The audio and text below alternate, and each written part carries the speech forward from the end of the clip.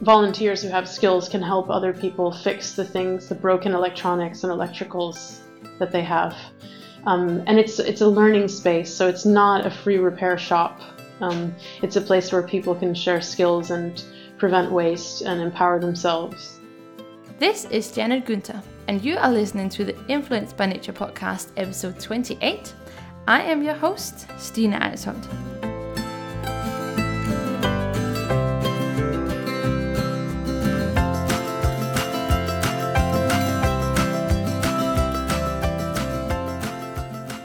We are now on our episode 28, and it's about time that we take a closer look on our electronics. I have many times tried that my electronics at some point in their lifetime does not work anymore. It might be little things, it might be big things, but anyway, they're broken and I don't know what to do about it. Luckily, someone do, and those someones are the people behind the Restart Project. I have been speaking to Janet Günther from the Restart Project on this episode about how and why we should repair our electronics, even though we think that their lifetime might be over. So the Restart Project has made a bunch of Restart Project events around London. That's how they started, where they teach people how to repair their own electronics. And this is not only good for you and for your wallet, but it's also good for the environment.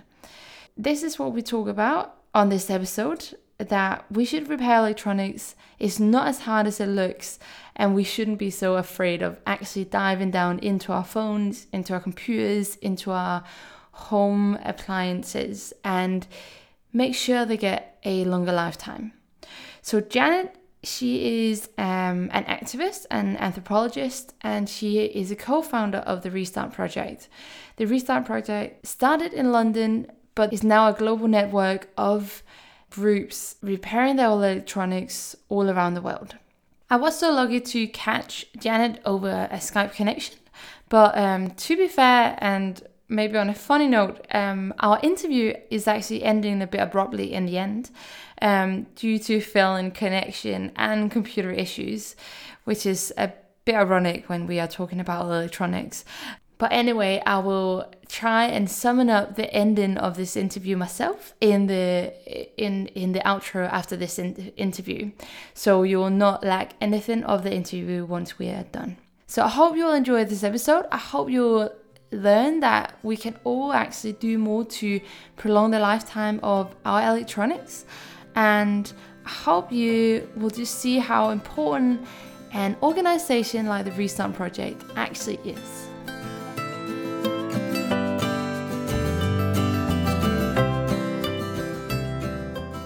First of all, I want to say thank you so much for joining the Influenced by Nature podcast. It's a great pleasure to have you guys on. Thanks for having me. It's cool to meet people around the world interested in similar things. I know, and this time we're going to talk about electronics, and we're going to talk about gadgets and our whole consumption of it, and what your project, the Restart Project, is doing about it. So to dive in, would you mind giving me just a short introduction of you? Sort of what's your own background, and what is the Restart Project? Well, my name is Janet Günther. What is my background? I studied global development as an undergraduate in the US, and then I was a human rights activist. I moved to East Timor as it was achieving independence, and started working in the global development sector, working on rights issues, on campaigning and advocacy. And then got a little bit restless and studied social anthropology, did a degree in social anthropology. I was interested in late colonialism and what we had to learn from that period. But then I'm really not an academic person by nature, so I ended up back again working with social movements and NGOs in all over the place, really, in Latin America, Africa, and Asia.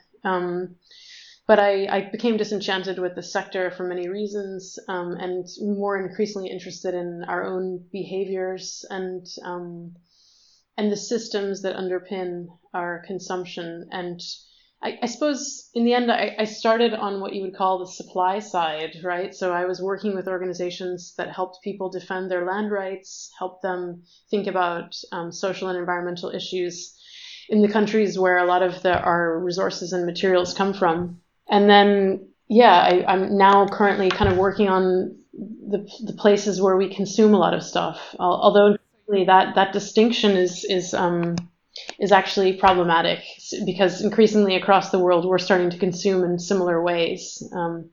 In emerging economies, people are starting to act like we are here. But I thought I wanted to focus on this, so I started hosting community events with a friend of mine from the sector. Also, we were both kind of frustrated in our work, and we wanted to get more engaged in our local areas. So we started hosting restart parties, we call them.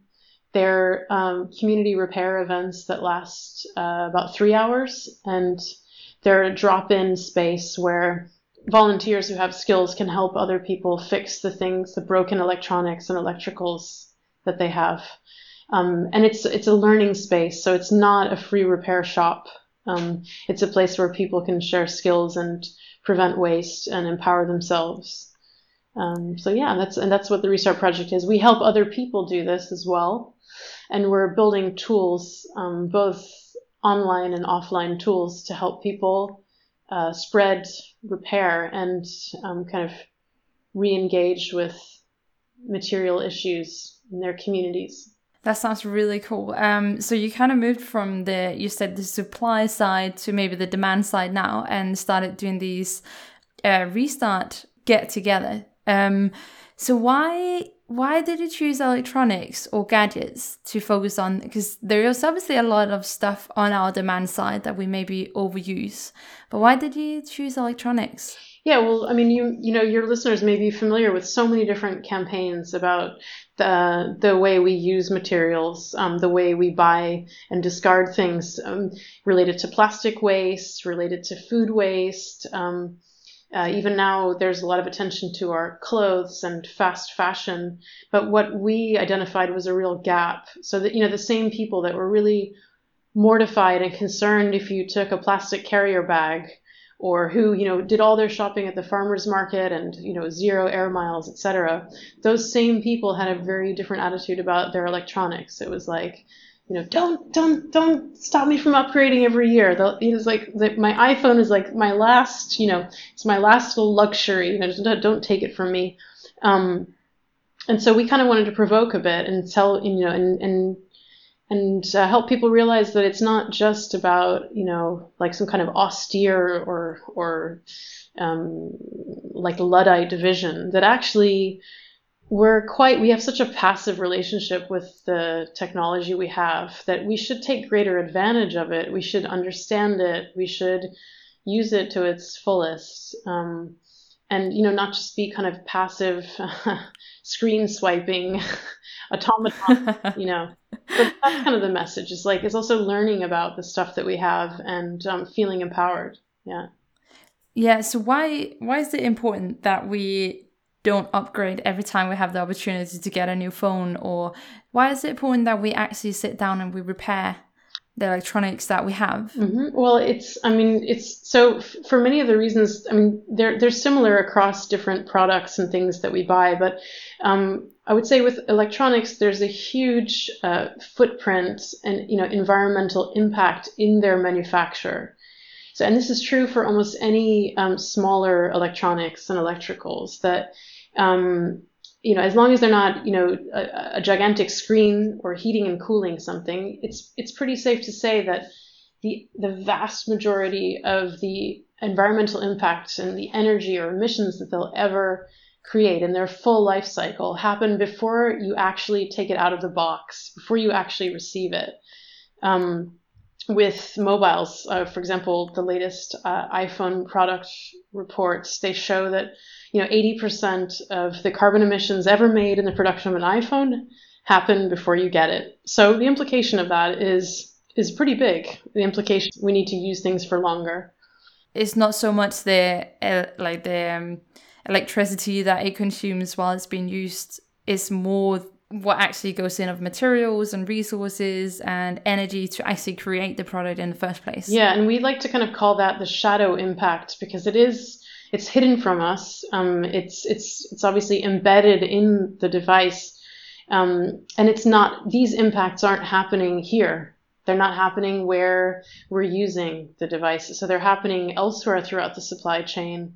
And they are largely invisible to us. So in a sense, it makes sense that people are, concerned with, reducing their use of carrier bags or straws or, other disposable things that they have around them, because it's that impact is kind of more, in a sense, it feels more immediate and more familiar to them. And with a lot of these products where a lot of the impacts happen before we use them, it's something that we have to become more literate about and more aware of. And I mean, I guess there are reasons why we don't know about it, right? Because manufacturers definitely don't want us to really know about this. There are manufacturers who follow an actual standard for disclosing environmental impacts. It's not at all an industry practice that's common. No, to disclose what is actually going into your products and how is that actually being produced. So you say they're not produced here, but where are they produced, and what goes into the production of our everyday electronics, such as our phone or our laptop or our flat screens? Most of the electronics that we currently use are assembled mostly in China, although some assembly is moving to places like Vietnam. For example, all the Samsung mobiles sold in the UK come from Vietnam.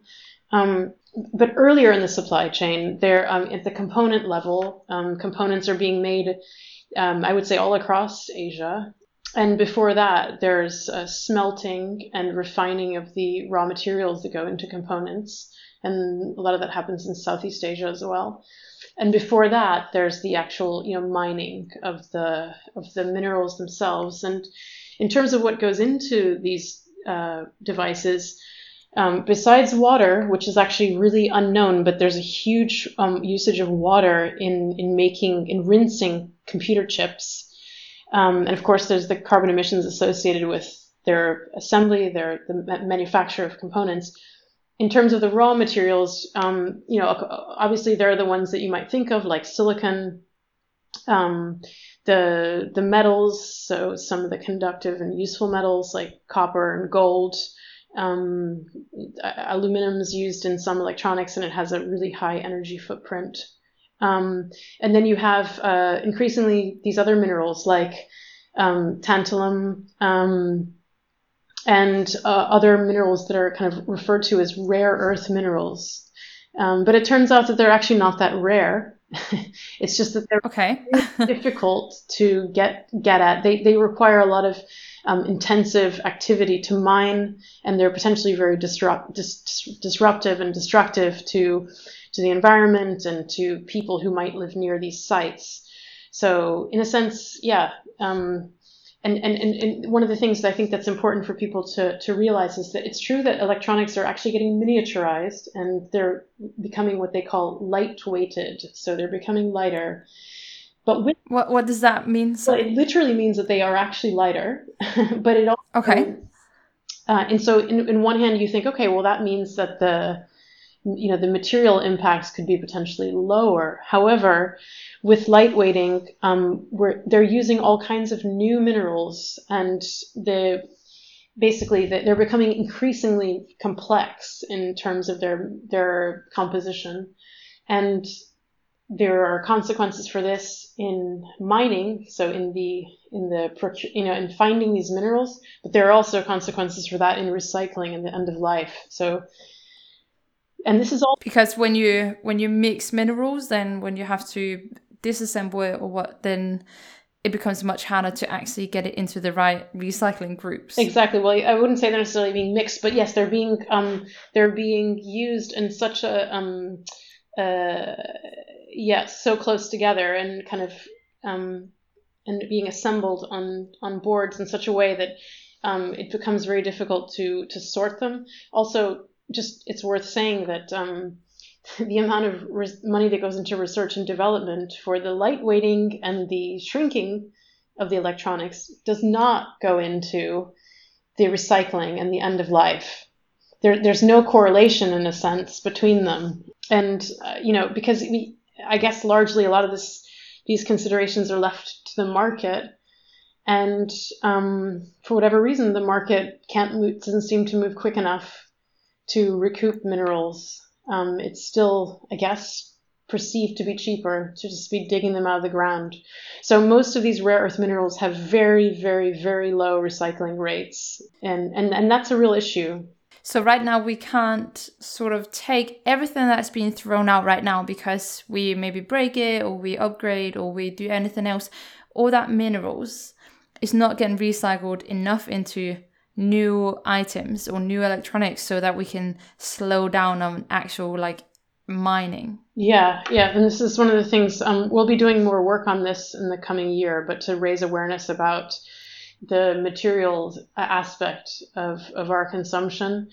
We've done quite a bit to try and raise awareness about carbon emissions and the stuff I started talking about, but I think we have more work to do in talking about water usage in the supply chain and the use of materials, because these are things that have big impacts for people's lives around the world, and they're hidden from us. Yeah, it's a really, really large scale both issue and industry that we have in our electronics. Can you say anything about what our main electronics right now that we produce or that we have in abundance? Is there anything about what are we actually producing the most of, or what is the most environmentally destructive? Well, I mean, we produce so many mobiles a year that obviously while on a individual basis their impacts may be, they may be not so shocking. When taken at the scale of 2 billion produced a year, it becomes quite dramatic quite soon. So some statistics we came up with, these are a couple years old, although I think they might actually be worse at this point, is that with those roughly 2 billion phones, they have a combined carbon footprint in manufacture that's roughly equal to the annual carbon footprint of a country like Austria. Whoa, okay, that's something you can measure for sure. Yeah, and then I guess thinking of other device categories, obviously our consumption of laptops and PCs has actually, I would say, kind of flattened out. I'm not sure it's slowed, but they have big impact. Anything with a screen will also have a big environmental impact, and the new screens are quite difficult to recycle also. And so one of the things that we're most worried about is the growth of connected devices. So the way in which household appliances, just about everything will be connected to your household router, to your Wi-Fi, and will require constant updates or security patches, or imagine all the things in your life that you use with a plug, having the same level of frustration, let's say, as your mobile phone, in terms of, keeping it up to date, making sure it has enough memory, it has enough storage, it has enough this, that. It's a kind of potentially scary scenario. That is a scary scenario, especially if what I would see myself as a lot of people not being that technical or have technical hands or whatever you can call it. So having to control all of that does sound like a scary feature in a way. Yeah, and it's actually just madness, because who really wants, how many people are going to want a smart fridge or a smart, I don't know, toaster or kettle, or even the smart televisions, I get it, but they're already quite frustrating. It's not just my parents' generation that's frustrated by smart television, I think. I guess what our fear is that there'll be a lot of new waste associated with the frustrations around these smart or connected devices. Do you think that every time a new wave come in of smart technologies or technologies that are going to be interconnected, that we would see a vast majority of our appliances getting swapped out? So right now, to say, okay, a toaster have probably looked like this for a good number of years, and you would have your toaster for a number of years. But if all of a sudden all your appliances had the opportunity to be connected, then you probably wouldn't just swap out one thing, but you would have to swap out all the things that you wanted to be connected. Yeah, I mean, this is a whole crazy area, but I think manufacturers are insisting on turning things into smart, connected gadgets or appliances that people aren't interested in, but they're persisting. I think there will be a wave of new and potentially unavoidably smart appliances. Yeah, and it's funny because obviously at a restart party you can bring anything you can carry to our event, but you're not going to be bringing your smart fridge. So who's going to help people when they have pretty critical issues with household equipment, smart equipment? It's already hard enough to get these appliances just repaired, physically repaired. Yeah, no, I definitely get your point here. Is you would maybe have a hard time seeing people drag their oven down to like a social event for repairing electronics. Right now, the lifetimes of electronics is something that I know a lot of people are quite worried about. Do you know what the general lifetime is of some of our like more common electronics, and why it is? We've been in on it a little bit, why it is that we maybe swap them or they break, but yeah, do you know anything about the lifetime of our electronics? Yeah, I mean, this is, as I said, manufacturers are not very forthcoming about the models for, the lifetimes that they have these numbers. They have done the work to model the lifetimes and their lifetime impacts. They're not very forthcoming. Time was that the lifetime of a mobile was considered to be 2 or 3 years. I believe some manufacturers have started to, acknowledge that they have a second life, and that actually, of course, helps them when they report back on the environmental impacts, because they kind of reduce the per year impacts there. In terms of household appliances, I mean, I think again the lifetimes of the appliances have been decreasing pretty steadily. I don't know the figures here in the UK or in Europe, but I know that a lot of white goods used to last 10 and 12 years, and their life expectancy is now more like 5 and 6 years. Yeah, and it's insane because we have one volunteer who says that a laptop should be deemed like just being born at age 5. You should think of when your laptop turns age 5 that it's actually just been born. That it has at least another 3 to 5 years left in it. So a laptop should have a lifetime of maybe 8 years. It could do, yeah. But if we buy for upgradability, we buy with the future in mind. Yes, yeah. But increasingly, it's getting hard. I mean, I'm speaking to you from an Apple laptop, and mine is actually okay. It's criminally not that repairable, but I could still, for example, switch out the battery, do a couple things myself. The newer models are much less repairable. And increasingly we're seeing tricks by manufacturers related to software. So if we replace out a part, for example, in our mobile through a non-authorized repair, we will encounter problems, like the software will throw up problems for us and make it difficult to use it. Is it something that the producing companies have actually installed or like applied to this phone, that if you don't go through them when you want to repair something, we're not going to let you succeed with that? I think it's slightly more complicated. I think that they, I don't take it necessarily as a conspiracy. I take it that the way that they have designed these phones, that it would be slightly more work for them, just slightly, to make it possible to use a refurbished part or a third-party part, or and that they're simply not willing to do that extra work, which is absurd because some of the companies I'm talking about are some of the richest companies in the world. And they give us bogus excuses about security or this and that, but in the end, these are all problems they could solve. They just don't want to, and it benefits them not to. This is something I've been thinking about once in a while. Just you've heard of many where they go down with their laptop. Let's say the laptop, if it's broken, something inside is broken, and the message they get from the shop is, it's easier to give you a new than bringing this one back for repair. Do you have any idea how this can be? Because from like a circular point of view, you would think, okay, actually, like if they can swap out a component and give me back my computer, that would be an easier thing. But actually, they are doing that behind the scenes. They're just not letting you know that. So a lot of these, and I think you're probably thinking of Apple, but there are maybe other that are doing this. But they'll take back a device, like you say, they'll say, we'll give you a new one.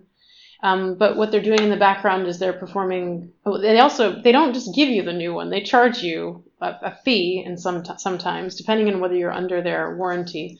But they'll refurbish the one that you've given in, and they will find a way to sell it. Or as a last case scenario, they'll use it for parts, which they won't share with any independent repair people. So, there's a whole, in fact, Apple is actually massively betting on repair. They want to have much, they do have their own very closed circular approach. Yeah.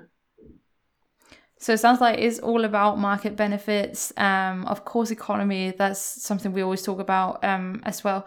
Okay, so instead of going down into the shop, I could actually potentially bring my somewhat broken phone down to one of your repair events. Yes. What is the success rate normally of repairing broken electronics? Okay. Yeah. Well, we fix about a little over half of the electronics that are brought in the 3 hours that that they're at our events. Then the remainder is either repairable, so deemed repairable. Oftentimes people don't bring the right spare part. So that's, so oftentimes we'll call something repairable, we'll give someone advice about how to source a good spare part, which is really complicated. And they'll come back to finish the repair, or we can refer them to a professional who can get them a good quality part and can just do the work for them.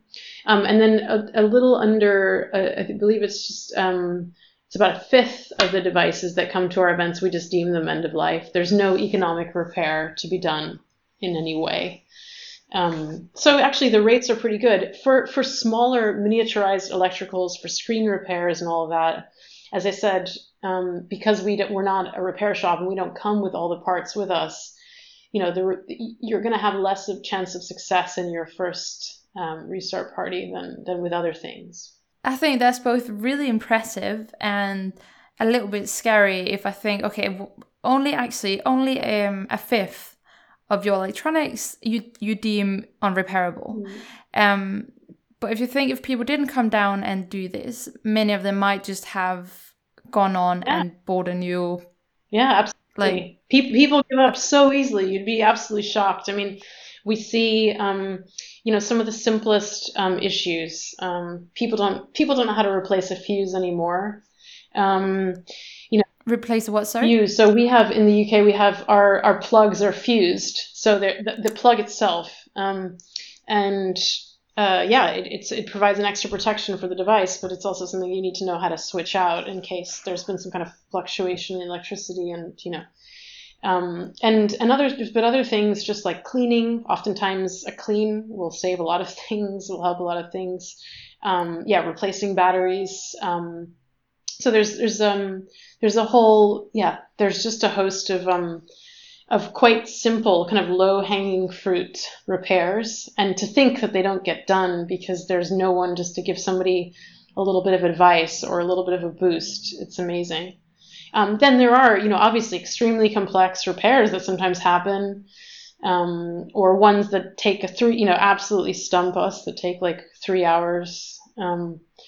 So there's a real wide variety, but it's safe to say that most of the stuff that comes to our events would otherwise, it would be treated as end of life. And that's pretty shocking, isn't it? That is pretty shocking. And then when you get your item repaired, so even if it's just as simple as a cleaning or changing a fuse or maybe something a bit more complicated, can you estimate anything about like how much that prolongs an item's lifetime for? This is an area which needs a lot more research. We have a tool where we're modeling the environmental impact of repair, and we've created some reference data on the impacts in manufacture of many different device categories, and so our tool draws on that, but it makes a major assumption about what's called the displacement rate. And so, we make an assumption that we displace half of a new purchase. So we displace half the lifetime of a new purchase by repairing something. And we're absolutely willing to acknowledge it's a major assumption, but there needs to be more work in this field. So there has been some research in relation to furniture, relation to clothes. And there needs to be more work in relation to this and to understanding how an electronics repair could prolong the life but also by prolonging the life of that particular gadget, displace a new purchase. So if something has a lifetime of 3 years, when they come down to you guys and you successfully repair it, you would say, okay, you gain another 1.5 years at least. If it has like a predicted lifetime of 3 years, that's what we would say. That's really cool. This tool that you're talking about, I went around a little bit on your website and platform and stuff, and you have what is called the Fixometer. That's it. Yeah. That you're working with. I think it sounds really, really cool. Do you mind just briefly explaining what the Fixometer is and what you use it for? Yeah, so we started hosting these events 5 years ago. We realized almost straight away that our waiting list, that the list that we actually use literally on the wall in the event, is actually really interesting and rich data. So we decided that obviously we would like to understand a little bit more about the environmental impacts and our fix rates and understand more about what's getting fixed or what's not getting fixed. So we tried to create this database. It's a web application. We called it Fixometer. Since then, we're going to add more features. So it's used by people that host restart parties in more than 10 countries. And it helps people potentially raise money and funding to run their events locally, because they can prove what their impact in preventing waste has been and preventing carbon emissions through our tool. But in future, we'd like to add, more, like I was discussing, more impacts related to the use of minerals. And so look at some other environmental impacts, but also look at how we could start, for example, referring participants in our events to reliable repair businesses. So just a couple days ago, we released a beta piece of software where local groups could map reliable repair businesses around them. And we see that connecting with this repair database, so that if a repair, for example, a status at the end of the event is, this thing is repairable, it needs a professional, then we have a tool to refer people to a professional and actually stimulate the local repair economy. That sounds incredible. So you have both a part of it where you show the actual impact that you have from repairing, so both in emissions and the waste that is not generated by repairing, and then actually also linking people up to repairers if they need it. I think that's a really cool database. So if I come down to you guys, if I have something that's broken and I'm thinking, okay, these restart parties, this sounds amazing, I want to see if I can fix it. What do I need? Do I need, you said spare parts, do I also need some kind of skills, or how do I get started with you guys? We assume nothing about you. All you need to do is bring this device and tell us your name and wait to be paired with a volunteer. But actually, everyone brings with them some skills. Actually, they may not know it, but so we work with people to disassemble a device, to do some troubleshooting, and often based on people's experience just living in the world, they actually have more skills than they might know. But actually, no skills are required. We provide the tools. Our volunteers are in a sense, they're like coaches. They help people learn how to repair. and nothing is required. If a spare part is required, like if you want to do a battery change, well, we don't carry batteries, and the same applies to screens and other things. So oftentimes people ask us before they come, about sourcing a spare part. When you then are down there, if I need something fixed, but it's an easy fix, can I also at these repair events maybe learn something more, like a bit more full about like what is my electronics?